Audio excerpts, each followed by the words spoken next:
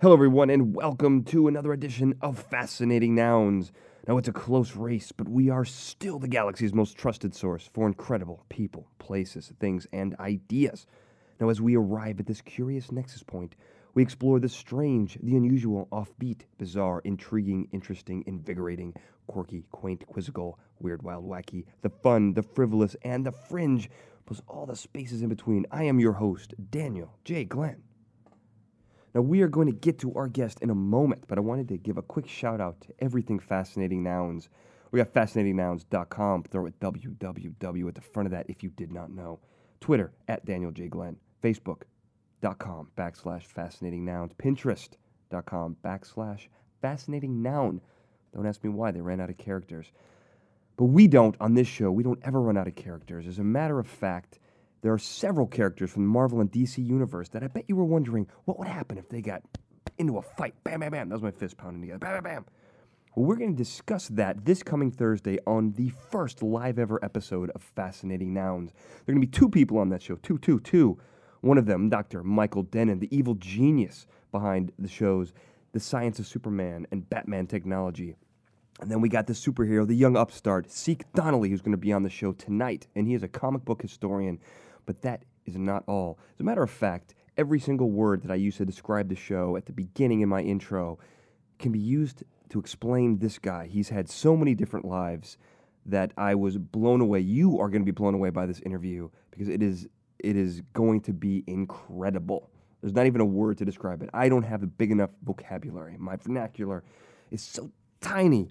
The amount of words that I have access to through my brain is so minuscule that I cannot even begin to give this guy the due credit he deserves. So let's just get right to it. Siike Donnelly, I want to thank you so much for being here, man.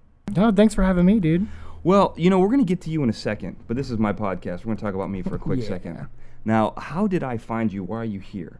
It's kind of an interesting story to me because, quick plug for us, we are going to do a live show this coming Thursday, the 12th of June, 2014, at 8 p.m. Now, how that came to be was that I was looking for a comic book historian. There weren't a lot of Asian women available, and your name popped up. And so in that's how I met you. You are a comic book historian. But through that process, and I mean this sincerely, I didn't tell you this before, you are one of the most inspiring people that I think that I have ever met. Your story is incredible. You are ridiculously interesting. And we're going to get to comic books because a lot of stuff on the internet about you is comic books. But we're going to talk way more than comic books because you have so many aspects to your life that kind of blew my mind. You're a two-parter. You might be a three-parter. How do you feel about that? As long as I can still be an Asian woman. Okay. Well, we had one to make a three-parter easier, you know what I mean? So let's talk about what's really important. I think the first thing on everybody's mind. Okay. Siike, what kind of name is that? Oh, yeah. It's a weird one. Siike. That's right, Siike. It's an old Gaelic word, and it means victorious, from what I'm told. Really? Which is funny because I've been a loser my whole life. So easy. Except, I would say until recent history. Like, I think I've found my stride, as it were, and it only took an act of God to make me reach that point.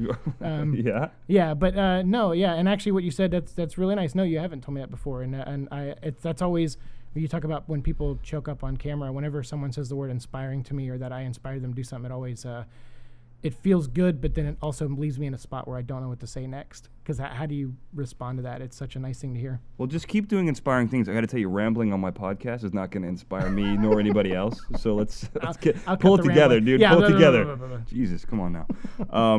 Well, so let's hit the comic book stuff first. Okay. Because when we plug stuff, most of the things that you're doing and is comic book related. And so you are my comic book historian on this show. And how did that come about? Like, what is it about comic books? It's nerd stuff. Yeah, no, it's nerd stuff. And if your listeners could see my apartment, if they could see your apartment, they would turn this podcast off immediately. Yeah, no, you got a pretty cool apartment. I'm a comic book fan. Really quickly, he has every single copy of I'm drawing a blank on the name. The Spider-Man. Kraven's Last Hunt. Yeah, Kraven's Last Hunt. What is it? Symmetry. Fearful Symmetry. Fearful Symmetry. And that he has every single one of these. These are one of the first comic books I've ever seen. He's got them plastered all over his room. It's a pretty cool place. And I am actually tucked in a corner right next to his entire action figure collection. I feel right at home. Yeah. So anyway, go on. I'm sorry, I didn't mean to cut you off. No, well, comic books were what I needed as a kid. I grew up in a pretty tough home. I mean, like my mom loved me unconditionally, and I would even argue my dad probably even loved me to a certain extent as well. His love was just a little bit more of a violent love and tough love. And so so I always wanted an escape. And I was a kid with asthma, and I was a very indoors kid. And my mom, after one incident where I got put in the hospital, my mom bought me my first comic books. Among them were Fearful Symmetry. And from there, I just found this amazing escape from reality. I at a young age, I was very bored with our world, and I was very fascinated with other worlds, more fictitious worlds. So that's pretty much what it is for me. It's a means of escape, and because I've escaped in it my whole life, it's become more reality to me than our reality. So there's no escaping now from it. No escaping from the comic book world. Right, exactly. It's like Cool World or like Roger Rabbit. Yeah, exactly. It's a lot. Exactly. I'm cool with those. Yeah, Roger Kim Rabbit. Basinger's hot. Yeah, right. So from my notes, we talked, outside of the podcast, which is still canon in my world. We talked about Batman 66, and you actually told me that that's what they call the Batman series from 1966. Yeah, that's kind of like the newer name for it has been Batman 66, just to kind of help differentiate it from some of the other Batman universes that are out there. And I'm glad it's kind of taken a resurgence, because that was definitely the thing that I would say my generation made fun of the most. Even though I am like you, I grew up with that stuff. I lived in Greece when I was a kid, and Greece was about 10, 15 years behind on their television programming.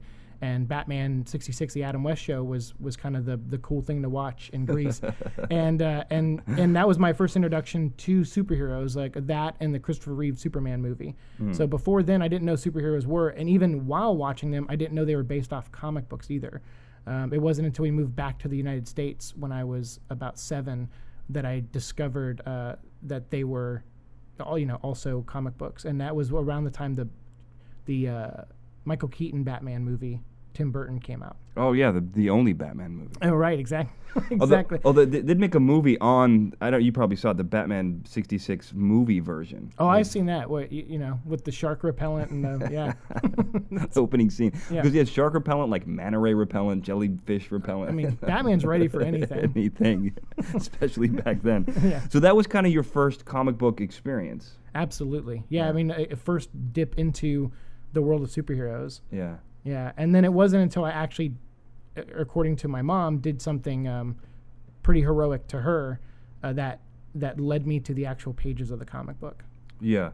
Can we talk about that, or do you want to shy away from that, or do you? No, I actually didn't talk about it the other day, so yeah, we're good. I can talk about it. Sure. Because when we were talking, and I was taking notes, you told me kind of a horrific story, but like a strangely inspiring story about how you got into comic books, and and I don't know and I wanted to see if there was any link between that and what's happened to you, with because you had a brain aneurysm as well, which is what we're going to get into, right. And this might be all connected into that. Yes. So let's talk about that story if you don't mind. No, not at all. Well, okay. So when I was almost 8, I think, my mom, she bought me, I was infatuated with Superman and Batman, obviously from the movies. So she bought me Superman pajamas. And so I had the blue shirt and blue pants, and they had like a red design, like the underwear was on the outside. And it didn't matter that I had that because I wore my red underwear on the outside. Yeah. Anyway, yeah. Yeah, it didn't. It was like, I was like, why is this design here? I got the underwear part down. Yeah. And one night, my parents fought a lot, and they were fighting out in the hallway, and I heard it escalated really quickly, and it woke us up, me and my brother. And my brother was terrified, and I had this insane notion to run out and try to stop them from fighting. And when I ran out, I got caught in the middle of it, and I got hit in the head with the butt of my father's gun. And it's his police issued revolver. Yeah, he was a cop. Bearing the lead on this story. Yeah, come on now. He was a police officer in Biloxi, Mississippi, and I got cracked really hard, and that sent me obviously right to the emergency room, right to the hospital, and I had blood trickling down my head onto my shirt, so I had blood stain all over my Superman shirt. And so my mom went in, and she just, I don't know, I mean, I I can't speak for her, but I know it was it put her obviously in a really weird spot because she was worried about me. And I think the doctor recommended, well, why don't you go buy him some comic books? He's going to be in bed for a while. And she was like, comic books? And he's like, yeah, like Batman's, he's wearing a Superman, shirt. Like, why isn't he reading comic books? And so she's like, okay. So she went and found like a grocery store or someplace and wherever they sold comics back then and picked up like some of the original Crisis on Infinite Earths, like particularly the death of Supergirl and the death of the Flash in that series. And then there was Fearful Symmetry, which is the Spider-Man story, and then Uncanny X-Men 268, which is a Captain America, Wolverine, and Black Widow story. And I think that was the newest out of the stack she bought, because some of those other stuff were like back issues. And she brought in that stack to me, and I read them, and was, like I said, I probably read each one about 30 times. And it wasn't until a couple years later when Superman died, the big image that was on the death of Superman billboards and everything, and all the Newsweek magazine and everything, was a bloody Superman S. And obviously that instantly made my mom think of that night of when I wore a Superman shirt and had got blood all over it from doing something heroic. And she, I think, knew at that moment that I was cosmically linked to comic books for the rest of my life. And I have been, luckily for me. I'm going to make a weird, maybe, I don't know if this is like an overdramatic analysis right here. Okay. But that is almost like the Death of Superman story, where you have Doomsday and Superman, and they each punch each other and kill each other at the same time. At the same time, because in that moment, right, when your dad hits you with the gun, right, you go into the hospital, you're changed forever. Yeah. That instant between your family and your dad, that is changed forever. Right. And none of it was for you it's for the good, essentially, because you wouldn't have any of this stuff today without all that stuff. I know that sounds weird. No, yeah, you're right. But and then in his side, I mean, it was the opposite. He'll never be the same at that moment, you've crossed a line that you can't go back from, turning you into the ultimate villain. Right. Honestly, like, how can you hit an 8-year-old kid and put him in the hospital? Like, you can't come back from that. Sure. And that is essentially, like, that is true. Like, you are the death of Superman, because then he comes back better than ever. Yeah, I mean, that's You're better than ever, Siike. I'll take better than ever. Yeah, I'll take it. No, yeah. I'll take the win. But that is it's an amazing story. And from that, now was that, I don't mean to move too quickly. We have so much to get through because your life is really packed. Was there, because one of the fascinating things for me that we haven't hit on is you had a brain aneurysm and you survived. Right. But it profoundly affected your brain. Absolutely. And I want to get to that in a second, but was there, the question I always had, is there any link between that incident when you were a child and the brain aneurysm? Did that affect the development? Was there any damage? Potentially, although if it was never on any kind of record. Like, okay. But I can't see how it's not connected. Right. Like my skull was a very fragile thing back then. Yeah. At that age. So to get Play-Doh. Yeah. So to get hit with something as strong as metal, like it's like no, it had to at least be the seed that was planted, and then from there I had migraines my whole life, and so like the migraines never stopped, and my outlet for trying to get rid of migraines was like either caffeine or like I would exercise myself to exhaustion to where I would physically wear myself out. And then to the point where when it actually finally ruptured, I was a PA out here in Los Angeles, and I was working like 20-hour days. Back before I think they try to be a little bit more relaxed on PAs now. I think, at least I heard. Oh, you naive devil! Yeah, it's so cute. It's so cute. I mean, I don't PA anymore, so to all the PAs out there, I sympathize and I pray for you. Yeah. But I worked some really brutal days, and I think what happened was I just worked myself into a developing aneurysm. So aneurysms are normally like genetic. They pass down from generation to generation, or they skip a generation. There's no history of it in my family at all. And so that's the only excuse the doctors and I could come up with, is that it stemmed from that moment in time and built my entire life, like my brain dealing with the repercussions of that. And then me physically working myself into a stressful scenario where I wasn't sleeping enough and my brain was too active, and eventually my brain just said, I've had enough. And that's when the aneurysm ruptured in 2010. So just for the audience members who are not familiar with a brain aneurysm, I'll try to summarize it really quickly. Your brain has little blood vessels that deliver oxygen through that blood. when those things, when a vessel erupts in your brain, that is a brain aneurysm, yeah? Yeah, it's kind of like a clot almost in a way, where it's like, you have those pouches of blood, and the tissue around them grows really weak because of the amount and the stress that's on them. And then when they explode, there's a natural flow to blood through the brain, obviously. So when something like that explodes, it's like a levee breaking. Right. And then when whatever the blood flows over, it could potentially, depending on how long it's there and before it gets cleaned or any kind of relief comes to it, right. or drained, it could cause a lot of damage. Right. So this happened to you, and because normally people die from this. This isn't like a common thing that people, oh yeah, brain aneurysm is cool. Yeah. Yeah. No. I'm surprised, and before I didn't even know what an aneurysm was. Like, it was like a joke that I think The Simpsons made once or something, and you're just like, oh, okay, it's not something you think about. Then what I've learned is that more people are affected from brain aneurysms than certain cancers, and and most people talk about cancer all the time, but nobody talks about brain aneurysms. And then also the thing with me is it's not genetic with me, but it might be from now on, like my kids and everything.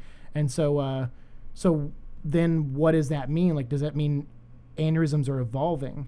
And does that mean because of the amount of stuff, the multitasking most humans do nowadays, does that mean it's changing and can affect anybody, as opposed to where before it was like a lineage thing?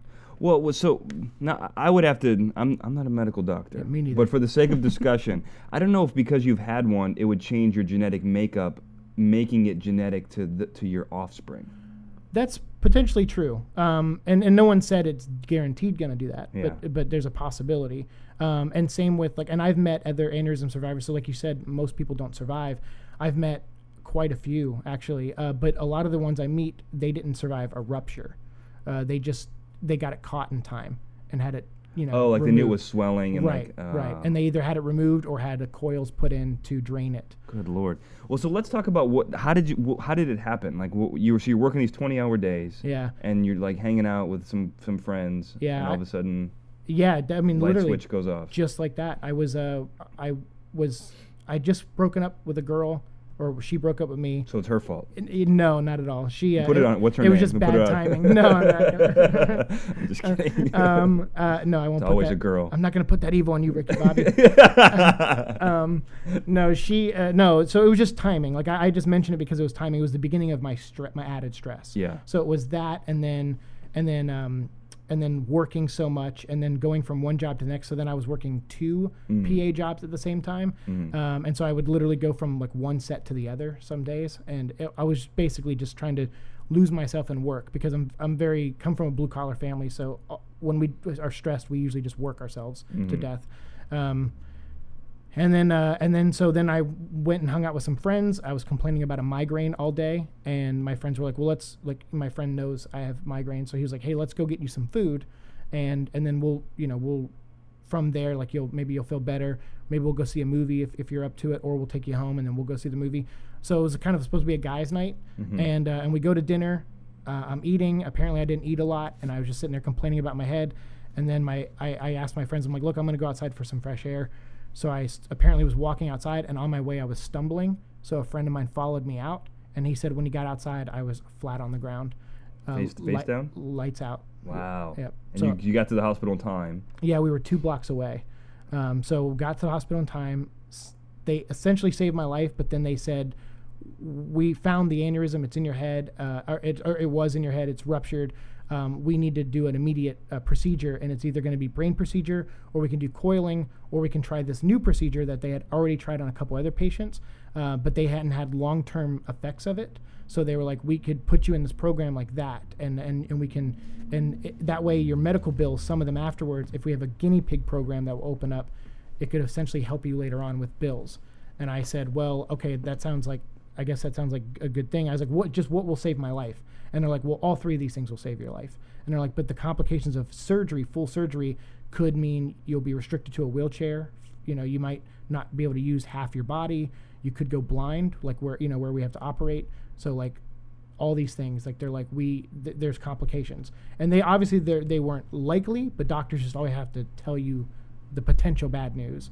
So I chose the coils and the new procedure, which started with a medically induced coma and they supposed to put me down for 6 days, at the most 7. So almost a week. Yeah, almost a week. And then what happened was 5 days in, for unknown reasons, still to now, I just flatlined. My heart gave up, my brain shut down, and I was essentially dead. Gone. You were dead. Gone. Yep. For how long? About a minute.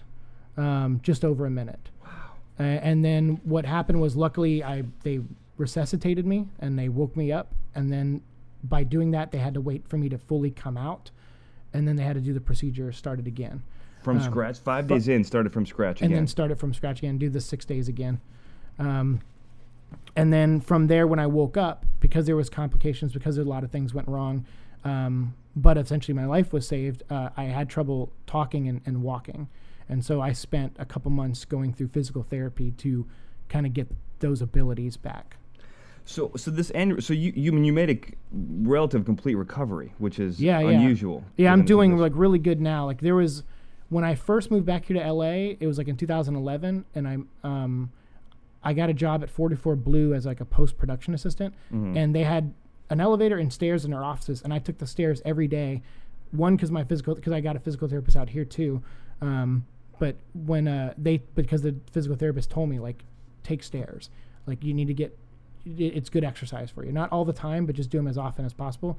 So when I was taking the stairs, I had both hands on the railing, like when I was walking up, because I needed like to lean all the time. Because was probably, when I moved back here, I mean, I guess it was a while, but I had a walker for a while too, you know. So I was relying on that weight, and so yeah, I had just had trouble, like little things like stairs and remembering where I put stuff. You know, like short-term memory was affected. The aneurysm ruptured in my temporal lobe, so that's visual memories. So a lot of times, like faces are really hard for me to remember. I usually commit everyone to memory by voice. So that's kind of how I. Oh, interesting. Yeah, so I kind of get around that way and know people that way. So strictly by voice. Mostly by voice. Like I can remember details.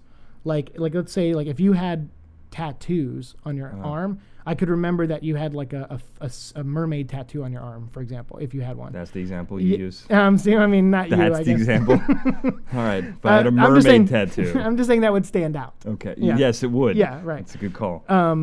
So sometimes I have to commit people like that, you know, like at Harmontown, Dan Harmon, I can kind of remember because he usually speaks. So like I can get him right away, but I can remember like his kind of description, like beard, you know, like tall, like so many inches taller than me or whatever. Like I can tell like how I have to look at people. Jeff, his co-host, is always like, he's like 6'4" or whatever, 6'5", and he's always wearing a suit. So it's like I can remember things like that, but I do get them wrong. Sometimes I'll go up to a tall guy in a suit and go, "Hey Jeff, good to see you," and he's like, "My name's Kevin," and I'm like, "Oh, all right." Wow. Yeah. So what else did it? Because this is the part that kind of I really want to talk to you about, because you know you read stories or you see movies and everything about people who, you know, your brain is functioning one way, right, and then all of a sudden something happens and things that are natural gone. Right. Like in your head, there's a hole where like visual memory is supposed to be. Right. Like I've heard you say that you can't, like you close your eyes, you don't see anything. Right now. You mentioned it was whistling between your ears. Like if you go, yeah. Like that's crazy to me because my mind is always like, I'm a visual person. Right. All I see is pictures. Yeah. Like I remember faces, things, you know, like that. That's what I remember. And so that just blows my mind. Like, is that weird to you? I mean, do you remember like the type of person you were before this? Because I imagine it's changed you in fundamental ways. You're kind of like in Total Recall, you know? Yeah, right. Yeah, I mean, I definitely crossed a threshold, you know. But do I remember exactly who I was? No, I don't. Like, I don't remember a lot of things. A lot of my memory was affected because of the visual sense. So, like, I may remember that when I was 8, I read my first comic, but I don't remember. I can't picture me sitting in a hospital bed wearing a bloody Superman shirt reading it. I just know the details as words. So it's like, so a lot of times, like when I talk, it's like I'm just reciting a script because it's like I just remember the words. And that's why like sometimes like I've been interviewed and someone was like, "Oh, you talked about some dark stuff and you didn't cry." And I go, "Yeah, because my emotions aren't tethered to it immediately. Sometimes I will cry, but it's another area that was damaged was like mood, like what's the word? Emotional like response. emotion. Yeah, emotion. So sometimes I'll laugh when it's not funny, or I'll cry when it's not sad. So those are some of the aftershocks that I feel now. Wow. But no, yeah, I have. But I was a visual person before. My mom told me that when I was 8 or 9, after she and my dad got divorced, that I turned my entire bedroom into a level from Mega Man 2 that we talked about the other day. Crash Man. Crash Man, yeah, that was my favorite villain. And then she told me I built in 3rd grade out of cardboard and paper a representation of Metropolis with a moving tram on a paper track. And a paper motor? How did it move? No, you just had to push it, but it moved across the track and didn't fall off track. Wait, but it wasn't powered by electricity or anything? No. It was all paper. Yeah, that's I know. I'm not as smart as in Mississippi. That's genius. I was gonna say, man, you must have been like. Yeah, everyone was like, "What's up with the Rain Man over there?" And they didn't say it like that. No, they didn't, because they didn't know what Rain Man was. Yeah, it wasn't out yet. So I had stuff so I was a very visual learner. My mom told me I constantly painted and drew and sculpted, and I was a very hands-on, I landscaped, I did, I worked at Blockbuster Video, I worked at a video game store. She was like, yeah, everything you did had a visual element to it. So I imagine I am completely different now because I'm without that, yet I still love comics. I'm not as big a fan of movies as I used to be. Movies can be kind of exhausting for me. It's a lot of information to process. Whereas when I read a comic or actually not even novels too. I used to read novels all the time. I was a big R.L. Stein kid, and because you can't picture it in your head. I can't picture it in my head. Yeah, so it's my God. So novels have been kind of a bummer for me. So it took your defining characteristic, and eliminated it. Yeah, but yet you're still doing things in the artistic world. Yeah, absolutely. I it's hard not to, because when you meet other aneurysm survivors that are in a wheelchair, or you meet a family member who lost their loved one to an aneurysm who was an artist also, it's hard to not keep going because you're like, well, you almost feel like a representative in some way. Yeah. Even though if it's fair or not to put that on myself, but I feel like when I meet people and I see someone go, I used to be an artist, but I can't move my right side of my body anymore, and I'm trying to learn with my left hand, but it's going to take forever. It's like, well, I'm without visual memory, but I can still use both my hands. I can still figure things out. I can't give up. So I've been learning methods to still create art, even with the restrictions, because I could be in a position where I couldn't. And so to me, I don't look at it as I have a wall in front of me, sure, but walls, if you have the right tools, you can knock a wall down. Yeah. And I think that to me, that's the most inspiring part, is that, most people, if they were a runner and their legs got taken away, most people just give up. But right. There are people, there's an Olympic hurdler who had prosthetic legs. Yeah. There's people who do murder ball. There's people who can take those things and, completely redefine their life. And you're one of those guys. I don't know if I'd have that in me. I don't know. If my silky smooth voice went away, what would I do? You know what I mean? You would come up with a cool YouTube video where you're doing sign language podcast. That's what it is. Yeah. It's all visual. You wouldn't be a fan. I would be like, well, I can't really follow this. Put subtitles in for me. Yeah, I got you, man. One of the things that you mentioned somewhere else that I just pulled from everyone else's interview. This is all this is. Frankenstein. Yeah, I don't have any of my own original thoughts. I doubt that. You said you were touched by the supernatural, and from what I know, I love supernatural phenomenon, and I believe some of the phenomenon comes from a real place. Yeah. And not to get too weird on you, but you died. Yeah. You died and you came back. What's different? From every horror movie I've ever seen, there's something different. Do you feel like you're touched by the supernatural in some way? Do you think, can you see reapers? Can you tell when someone's going to die? Is it going to be Final Destination? Is something going to come back for you? Am I in danger? What's going to happen? No, you're actually the first person to ask me it that directly. Yeah. So I'll give you the answer that when I tell people in my everyday life to get freaked out. Yeah. I love it. So another way I tell people apart from each other is that people radiate. A lot of people, not all people, radiate light, and I can auras. Yeah, basically, and I can see that. when I look at people. So that's why, like, for example, I'll use Dan Harmon, for example, because I love the name drop. You're so dropping. Yeah. Did you hear that? What's that noise? Yeah, That's ding, ding, ding, Siike ding, dropping a ding, name just again. dropping more names. Yep. He gets $1 every time I say that. No, I just he gets a lot of bad press. I like talking good about him. Well, I'll tell you, quick side note, love Community. Yeah. I love the show. It's brilliant. He has gotten a lot of bad press. I don't know much about him. I don't know either way. But I've heard him do a lot of good things. I've heard him, in the press do a lot of bad things. Sure. All I know is I love Community. Yeah, Community's great. You should watch Rick and Morty, his new cartoon. I'm going to. Self-plug. Dan, will you push this guy? Give him some money or something, for God's sake. He's done plenty. So Dan, when I first went to one of his tapings, it was before they were podcasting it, so it was a couple years ago.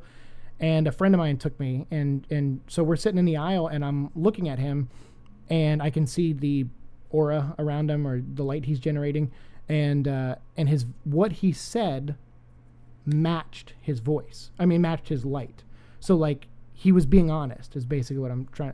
So, and once I saw that, he was one of the first people I could count on one hand that was like that when I moved back here to LA. That I could their light matched their motives or what they were saying, how they felt. Yeah. He was just brutally honest, and whether I agreed with what he was saying or not, the honesty was refreshing. Because when I first, was trying to go through recovery, I was around a lot of dishonest people that seemed like they somehow wanted something from me, And a doctor who's like, you're going to be fine. Yeah, right. Yeah, right. And then you're wait a second. Wait, yeah, why? That doesn't match, and it's jarring. So for example, I at first I thought it was noise that was bothering me.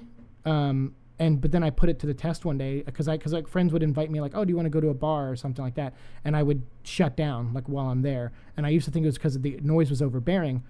Turns out I love the noise. The noise is what's getting me through it. The visuals are messing me up because I'm seeing too much auras at once, too many auras at once, and usually at a bar you're seeing a lot of dishonest auras. Because people are there to spit game on someone, yeah, exactly. And so it's a really jarring visual for me. And as someone who only depends on his visuals when his eyes are open, it's blinding too, Yeah.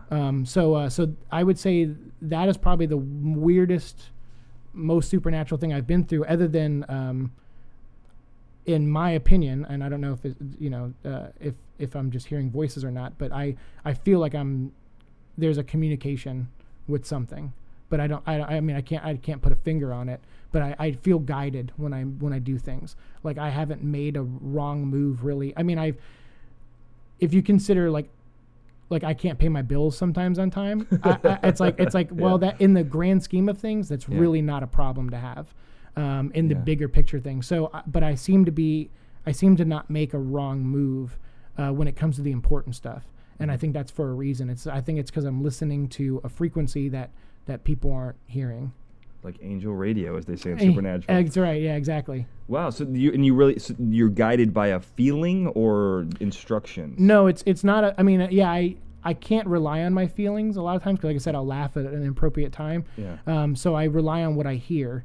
And sometimes what I hear is like I may re-listen to this podcast, and you may say something that I need to hear at that right moment, and so I listen for stuff like that. So sometimes it's not a frequency you can't hear, but sometimes it's something that everyone can hear. They're just not listening.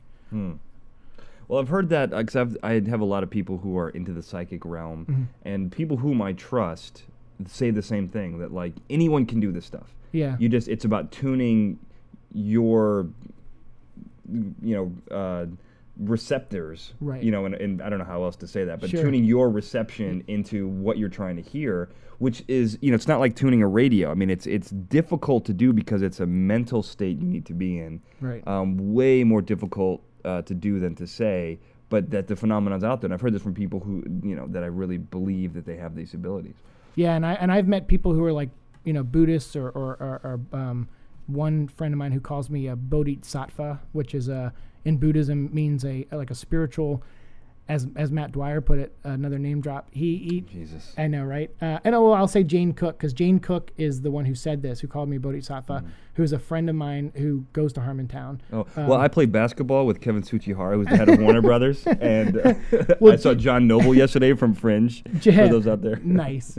Jane Cook is a really extraordinary person, because it's, she's not a famous person. Yeah. It's someone who goes to Harmontown. I think Jane is 50. Well, you can't. You're gonna blast out a woman's age on national. Here's the thing. I know, and I'm sure I'll be forgiven. But Jane is. Tens of people are gonna listen to this podcast. Jane's a man who identifies as a woman, and so I refer to her as she. And Jane is but Jane's just an extraordinary person, and it's one of those things at Harmontown where like it's getting past that that surface of the exterior of a person and finding out who they are. And I think that's like the message in that podcast, whether he focuses on it or not. It's about people being comfortable with who they are. And that's what I like about Jane. And so when Jane called me a bodhisattva, it was like, well, that's good, because you're someone who knows who you are. Whereas me, I feel like I'm in constant search of what type of person I really am, because there's a disconnect. There's old Siike and there's new Siike. And it's like, do I continue just being new me? Do I try to connect with old me, or do I find the middle ground where I'm both? So bodhisattva means someone who won't cross over, won't go to the other side until they know everyone they care about goes first, safely. Yeah, those are the people you want. I want someone making sure I get to the other side safely. Yeah. So stick with me, kid. I am going to, yeah. If the house is burning down, you'll stay behind. I'm not going to get burned. You're going to help me out. No, of course, man. Yeah. I'll take the burn. Thanks, man. You're welcome. Speaking of best buddies, you have a dog named Echo, who you've been said has saved your life. Absolutely. So who? I'm going to quote my favorite bumper sticker. Yeah. Who rescued who? That's a good bumper sticker. And I love it. I saw one yesterday that said, wag more, bark less. And I'm a dog. I love animals. I'm a big animal advocate. Yeah. Actually, I'm putting together a show about animal advocacy.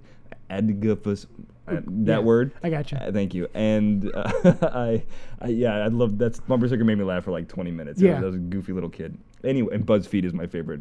Yeah, nice. Quick plug there. BuzzFeed. Anyway, go ahead. About you. Come on. Yeah. Well, no, we got time for plugs. Yeah. No, Echo. I would say it depends on your perspective on life. Yeah. But I think he saved me. Yeah. Even though he'd probably argue that I saved him. Yeah. Was he going to the death chamber? Or yeah. Right. No, he was in the street, in the middle of the street. Wow. And he was definitely, he had fleas and stuff, and he was like little patches of hair missing and everything. Like he was just a little dirt ball.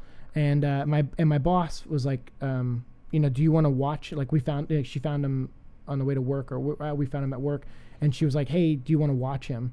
And I was like, okay, yeah, I'll watch him for the weekend, but I'm allergic to dogs, especially dog saliva. And I was what? Yeah, we did like a allergy test, like when I was a kid, and it said that dog saliva and cat hair were like the two most allergic things. Dog saliva? Yeah. So you can't lick you? What's the point of having a dog if they can't lick you? Well, here's the weirdest thing. You talk about how genetic code can't change. Yeah, I did. He licks me all the time, and I have no reaction. Like a mutant. Maybe you are changing. Yeah. My neighbor's cat, I get a runny nose, but my skin doesn't break out. So the degrees of my allergies seem to be a little different, and sometimes I hear that change with age too. So that could just be that. And aneurysms. And aneurysms could help out. Change the whole thing. But Echo, I got him the day before Thanksgiving in 2011 is when I found him, and then I kept him here, gave him a flea bath and everything. And he just slept on the floor. He didn't really come near me. Didn't really, hang out with me that much. So I planned to just hang out with him over the weekend and bring him into work. And someone at work was going to take him. And then the next day I went to Thanksgiving at my friend's house, Ryan at Golden Apple Comics. Jeez. I know. And I went to his house for Thanksgiving. They were nice enough to invite me over. Mention Siike Donnelly and receive 20% off your next purchase. Seriously, like if you want your name plugged on interviews, like just be my friend. Be friends with Siike. Don't worry, I'm going to plug this show on my next thing. Please, that's what I was going to say. Yeah. God, I hope. Yeah, absolutely. Yeah. I was on an unnamed podcast this weekend with it. Right. So I went over to their house for Thanksgiving, and I was worried about keeping him here because he wasn't trained or anything. So I come home like 5 hours later, and when I open the door, he runs, jumps up at me, and I catch him, and then he comes up and just starts licking my face. Oh my God! And I was like, and I freaked out for a second because I was like, all right, here it goes. Like I'm just gonna die. Like I survived an aneurysm, but a dog licked to the face. This is how I'm going out. Yeah, right. Like, and I was so ready. Like this is gonna be the most embarrassing death ever. Yeah. And nothing happened. And then but I was so moved by the emotion, like the human emotion. You felt. I I was consumed by happiness at that moment, and it was nice to feel what I felt. Like blink up for once. Like I wasn't crying or laughing hysterically. Yeah.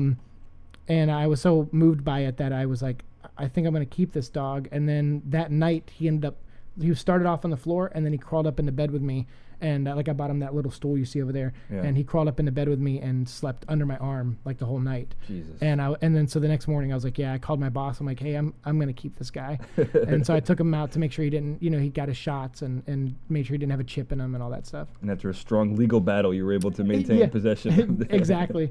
And I fell in love with him, and the doctor said it was good for me to have because it's unconditional love. Obviously, the dog is like I'm the best thing in its life. So having that all day, every day, is a good feeling to come home to. But also, my life has to be committed to routine. Mm-hmm. I have to live in a perpetual state of Groundhog's Day, where I have to do pretty much the same thing every day at the same time. Like I have to eat at the same time. Because the more I do it, then the more instinctively I'm doing it, as opposed to relying on my memory. So I walk Echo like certain Memento. Yeah, right. So like I commit things with Guy Pearce, who I saw the other day on Warner Brothers Live. Right. He was having lunch with Christopher Nolan. Right. Yeah, my good buddies. Yeah. Right. Yeah, and wow. So I have to commit things to memory, and I have to do pretty much the same thing every day. So my only exercise every day is when I walk him, or if we play like in a park or something, and then I eat at certain times. So I try to commit things to muscle memory or instinct as opposed to full-on memory. Yeah. And I seem to be doing much better because I've gotten my life to a routine thanks to Echo. Brain-based memory. Mm-hmm. Well, he's an adorable dog. I will tell you great. that. Yeah. Well, it's funny because people don't realize like what that unconditional love feels like. Yeah.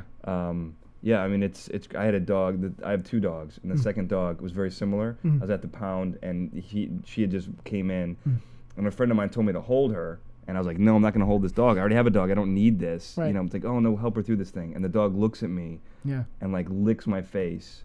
Yeah. And it's like I was like, if you have a heart, you have a heart, which I do, it was like, now the dog's, 4 years later, the dog's like, yeah. I mean, it's a crazy feeling. And that's what therapy dogs are. They're really important to people in these types of situations. And I don't think you can really emphasize that enough. I mean, there's plenty of research that says that. Sure. Anyway, this isn't an episode about therapy dogs, but I'm glad that you have one. I mean, he's adorable. He, right? Yeah, Echo. Yeah, Echo. Yep. I don't know if it was based on the comic book character. Someone mentioned it because I wanted to name him Crypto originally. Superman's dog. Yeah, I know. Yeah, right. And Nicolas Cage would be very proud of you. Yeah, of course. And then I thought about that, and I was like, I don't want to make Nick Cage happy. No, because he's my friend, and we hang out. Wait, yeah. And so I thought about Crypto, but what I did was I just sat that day. I decided to keep him. The very next day when we woke up, we're sitting there. I was eating a bowl of cereal, and he was like chewing on dog food, and I just started calling him names to see what he would answer to. Because like maybe he already has one. So I'm like, hey Bill, hey Ted, hey Scruffles. Yeah, I just naming things, and I don't know. I was just like whatever, and I was like, hey Meow Meow, and he just didn't respond, and then someone online said to name him Echo because I had written a self-published a book called Heaven's Echo before my aneurysm. And so he was like, why don't you name him Echo? So then I turned and I go, Echo. And he turned and looked at me and I was like, okay. And then when I was training him like to sit and walk, like to sit and shake and all that stuff, I had to tell him things twice. And I was like, oh, Echo fits perfectly then. Cause it's like, hey, sit. sit, and he would sit on the second sit. So it's like, okay, cool. That's what you're going to respond to the second one. So that is an echo. Yeah. And if your name was Pete, you could have named him Repeat. I would have. Bad joke. So now I want to move into, before we run out of time, All right. I really want to move into this other part of your life, All which is, we could spend an hour talking about this. All right. Talking about self-published books, you wrote a book called Rhino, which in the 24 hours, I've read that in every other one of your works. That's not true. I didn't get a chance to read Rhino. But I know a little bit about it. Yeah. You were, for a brief period of time, a criminal informant. Is that correct? Oh, Jesus. Yeah. Yeah, I was. Yeah, well, let's talk about that. That's burying the lead. Like, that's... Yeah. Well, So what happened? How did you become a criminal informant, and how are you still alive? And is Siike your real name? Because I heard that it's not. yeah. Is that true? Siike is not my birth name. Donnelly, my last name, is my birth last name.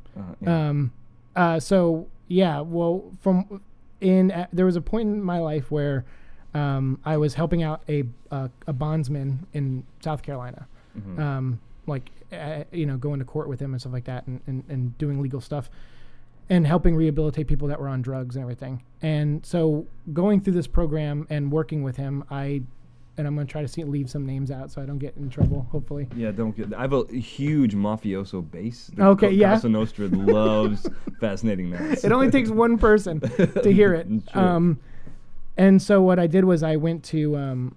So through him, I met a couple cops and detectives and stuff in Atlanta, and they needed a narc, essentially, and I offered to do it because, one, I wasn't really sure what I was doing with my life at that point.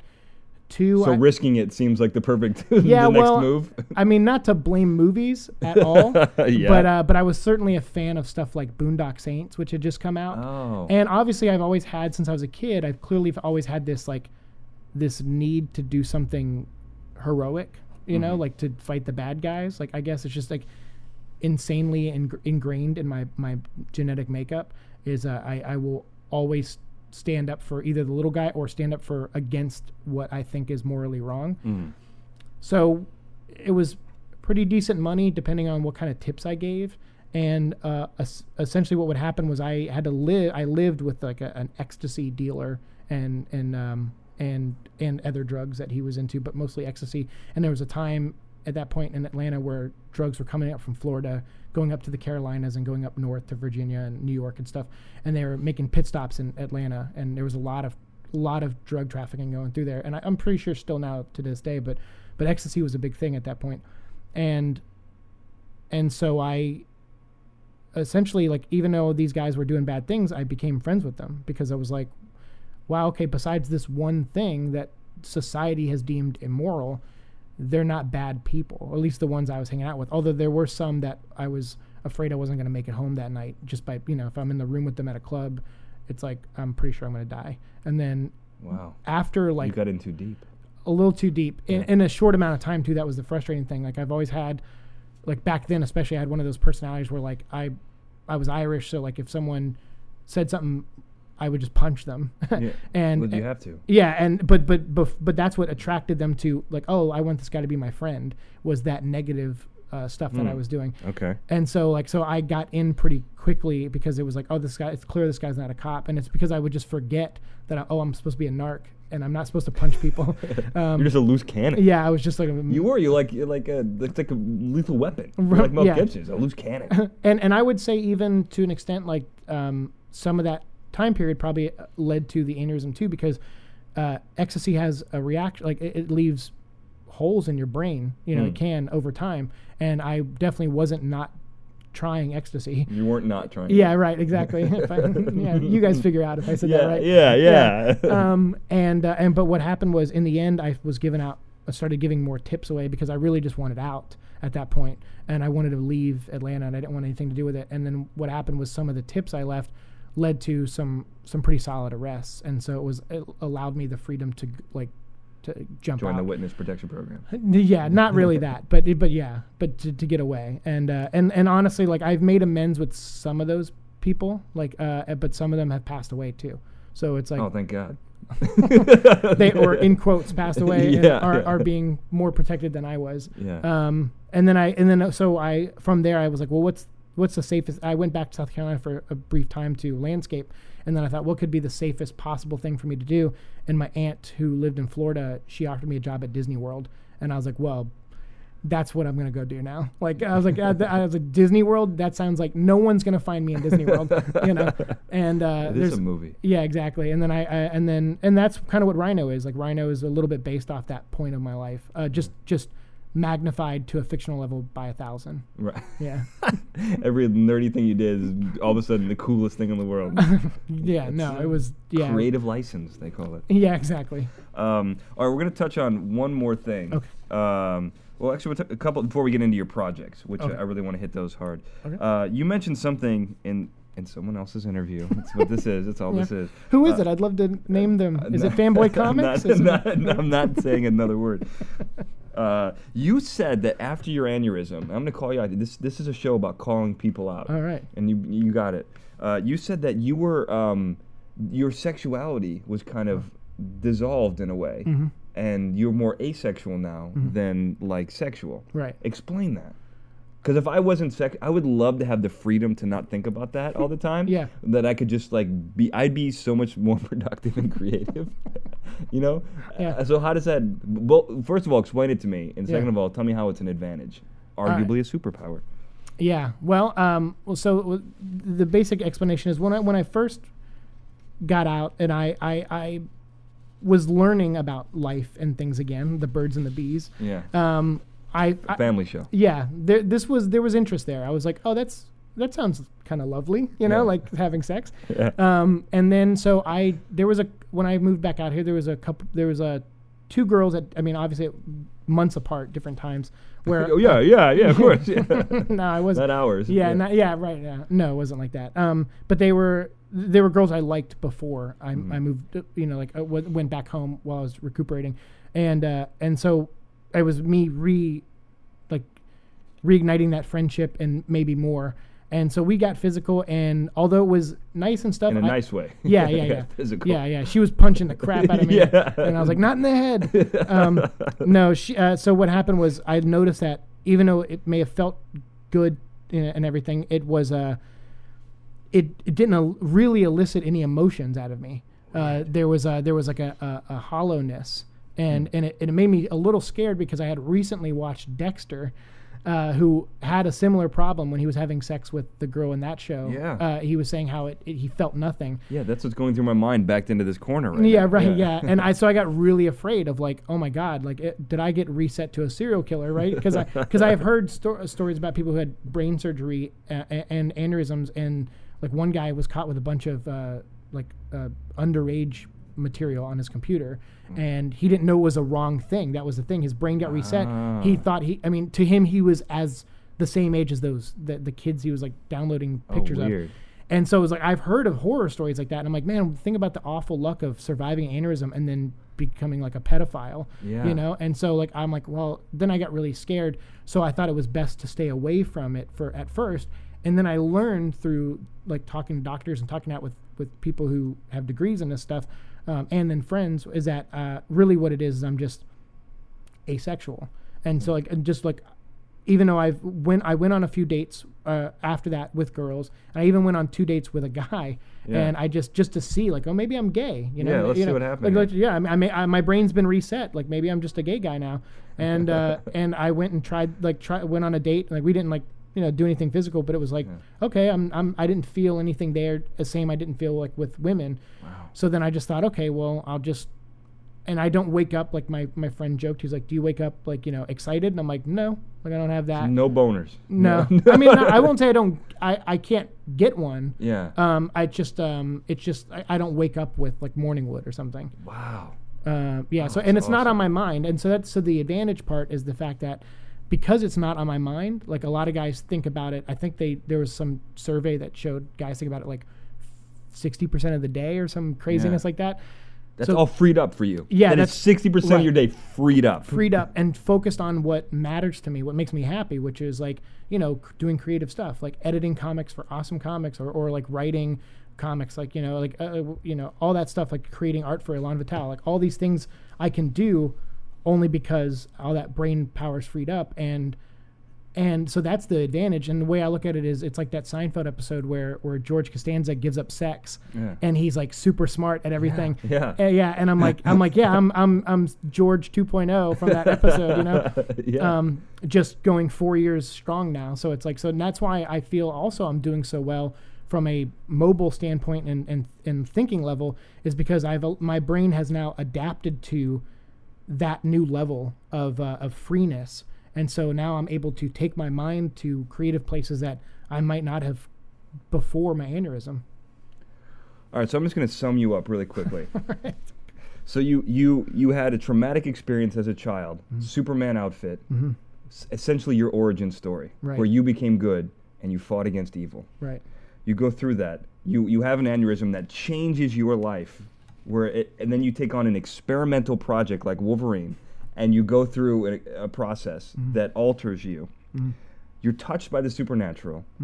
You lose your need for sex. Right. Essentially transforming you into the Oracle or some other kind of historian. Right. Where your creativity and attention is hyper-focused to a level that allows you to be immensely successful. You are a superhero. And I forgot the best part. You struggled to you took another job in a completely different field in order to you recalibrate the line between good and bad, like a superhero. Right. Came out of that, and now you're here in a whole different focus. Yeah, it sums it up. I guess you're a superhero, man. You should write a comic book. Yeah, you have an origin story. Like it's the craziest thing in the world. Yeah. A comic book guy who is a walking comic book. Yeah. I'll take it. All right. Well, you should make it your next project. But let's talk about your current projects. All right. You also have a podcast, which I think is a brilliant idea. Thanks. It's called Real Conversations with Fake People. Right. And why don't you tell me what you do? Well, the theory on that show was that because I live in these fictitious worlds, these comic book worlds, I want to talk to these characters like they're real people. And so there's a lot of actors, comedians, people out here in LA that are looking to do projects to get their voices out there, to get their talent out there. And I thought, why not combine those two things and try to create a cool podcast where I get to talk to the Thing from the Fantastic Four, for example. Yeah. Name drop. And a great podcast. And these are actors pretending to be fictional characters. Right. They do a great job. Yeah, I like it. I mean, and everyone brings their own flair. Like, I tell them, like, hey, I know Michael Chiklis has played the Thing, but don't be Michael Chiklis. Be Joe as the Thing. Yeah. Or be Jodie as Jill Valentine from Resident Evil. Yeah. Like don't look at the interpretations that were done before, but just like pretend you're coming. And a lot of these guys are coming to these characters fresh. Like they're like a lot of actors out here in LA that get movies that they get X-Men roles or Superman roles or whatever. They didn't read the comics, so they're like, oh, tell me about this character. And like yesterday I'd recorded my friend Victor played Lex Luthor, cool. And it was great because the whole interview I just was like, Lex Luthor, and also it lets me flex my passion, which is I want to write these characters for a living. Like I'd love to work at Marvel or DC.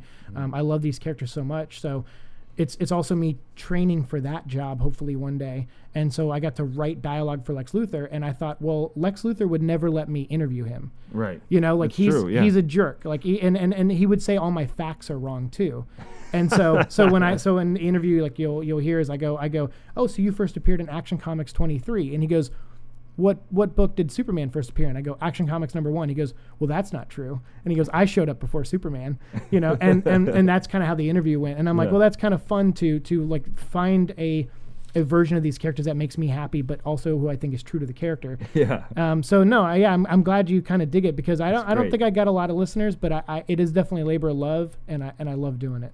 Well, it's one of those things that will catch on. I mean, it's just too great of an idea, and I mean, it's all in the execution, and I think it's executed well. I mean, there's lots of brilliant. I heard this once. I couldn't believe I heard this. It changed my life. That when I did, that Hollywood is filled, in the world too, is filled with great ideas, but it doesn't matter because they can be crap. It's all in the execution. Right. And a great idea, even a good idea executed well, is better than a great idea executed poorly. Absolutely. And I think that this is a great idea executed very well, and I think you'll get listeners. It's just too fun of an idea. Thank you. And so you also, despite your inability to draw but you're able to write, you've done lots of comic books since your aneurysm. Aneurism. Yeah. The most notable, I think, is Solestar. Yeah. Where you broke a Guinness Book of World Records with this thing, yeah? Oh, yeah, but not for long. Someone beat us right after. What a dick. I know. But you know what? That's okay, because the fact that we were even in the running and had our moment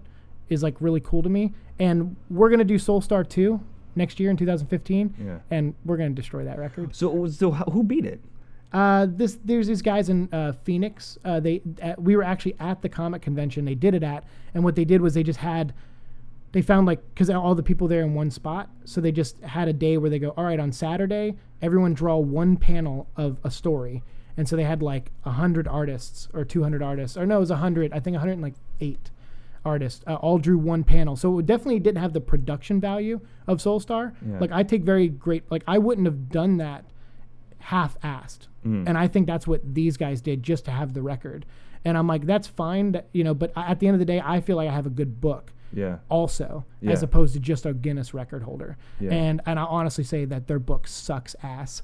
And how many of the proceeds are going to They go to not nothing. any charity? They go to nothing. And yours, how much of it goes to the... Well, we're going to get up on Amazon very soon. That's been like a really uphill struggle. So pretty much 100% of whatever we make on Amazon will go to the Aneurism Foundation. Wow, 100%. Yeah, like, I mean, though, like the book sells and Amazon takes like their 40% or whatever, and then the 60% that we get left over will go straight to. I'm trying to set up an account with them that it just goes right to them. Wow. So in Solestar, I want people to check this Solestar. It'll be Yeah. on Amazon. 60% of the proceeds are going to the Aneurism Foundation because Amazon has to take their cut. Yeah, but that's okay, because being on Amazon is, I have friends that hand sell their stuff at conventions, and all year they may sell like 500 books, but on Amazon they could sell 500 in like 3 months without paying booth costs and all that stuff. Yeah. So Amazon is definitely like, it's the king of, they're the king of the hill. Like it's awesome being up on Amazon. Yeah, no, that's true. So a couple other things really quickly, because you're kind of blowing up right now. You're kind of like, you're everywhere. So Yeah. you're the Hollywood Reporter's kind of like go-to nerd for any kind of comic book related movie or TV show, and there's lots of them now. Yeah, exactly.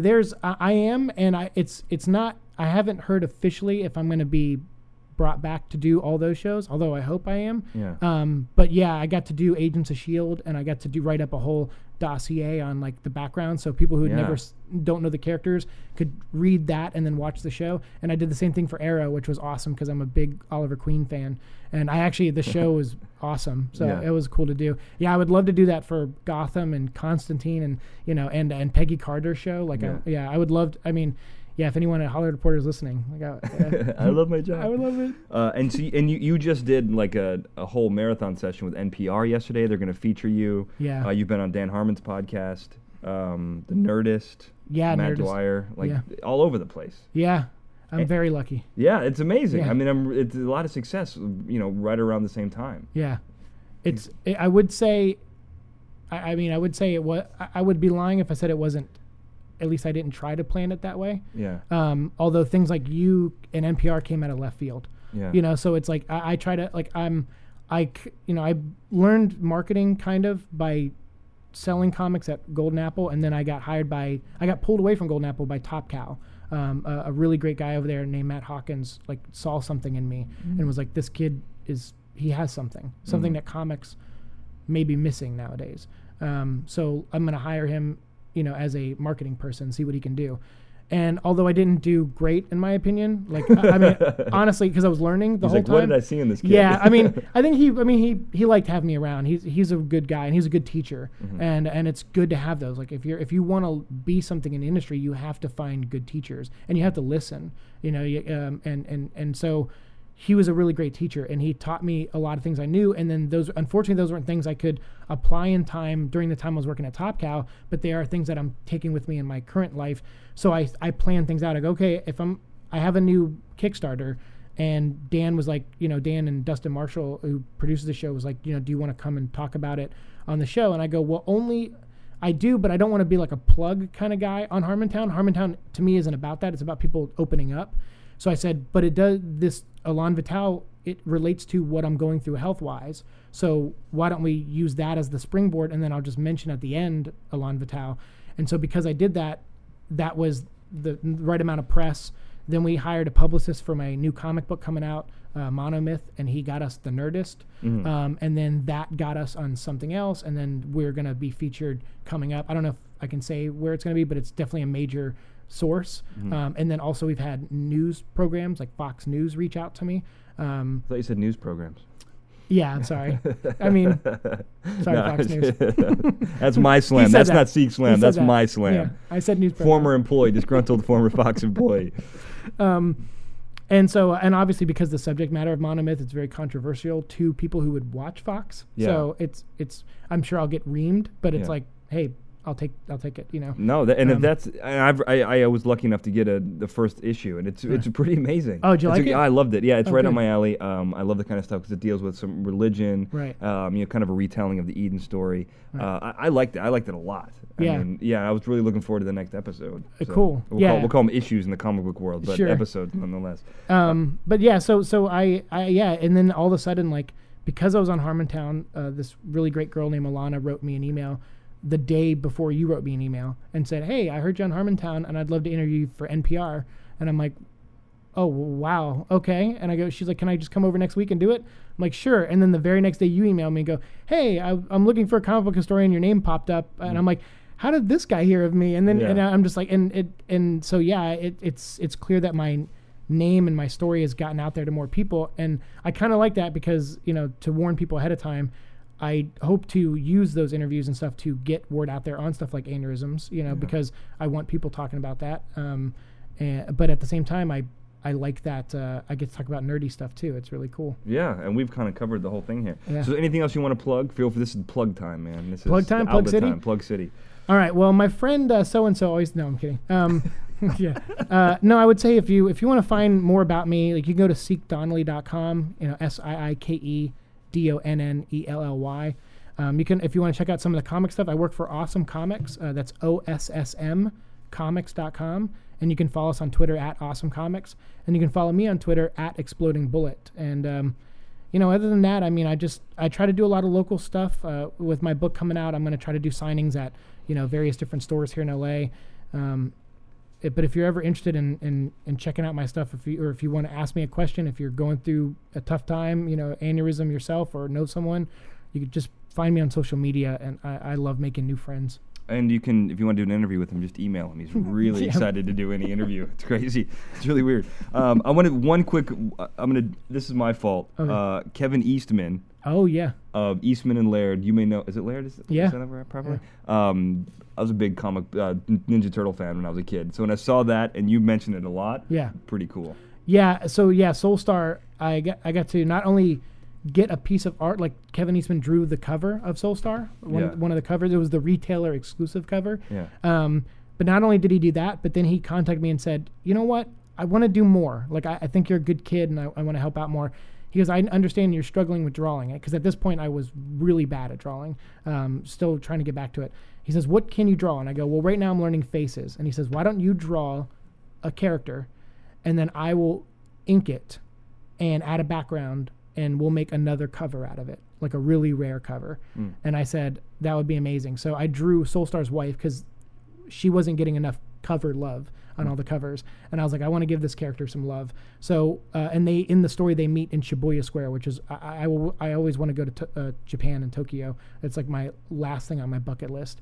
And so we drew her in Shibuya Square with a Christmas tree behind her on Christmas Day, which is when she meets Solestar. So it's kind of like we drew a memory for him on the cover. Wow. And having Kevin Eastman draw with me was like, yeah, there's nothing cooler than that, man. Like, yeah, well, I know you have difficulty with boners, but that would give you a boner. Am I right? Gave my brain a boner. You have your brain a boner. And man. I actually, if you... You have a picture of the boner? Yeah, I have a picture of the boner. No, the picture is actually right here next to me, this image. I know your readers can't see it. They can't see that. I'll put it up on the website. All right, cool. All right, so we're out of time. Last plug for us.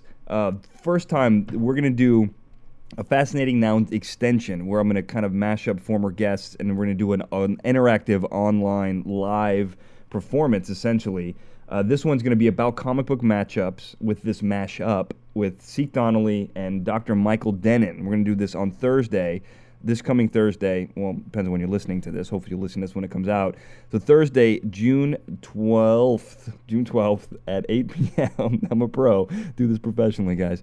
Don't try this at home. June 12th, 8 p.m., live show. I think it's going to be really fun. Siike and I have been working on some matchups, and it's going to be great, man. I'm looking forward to it.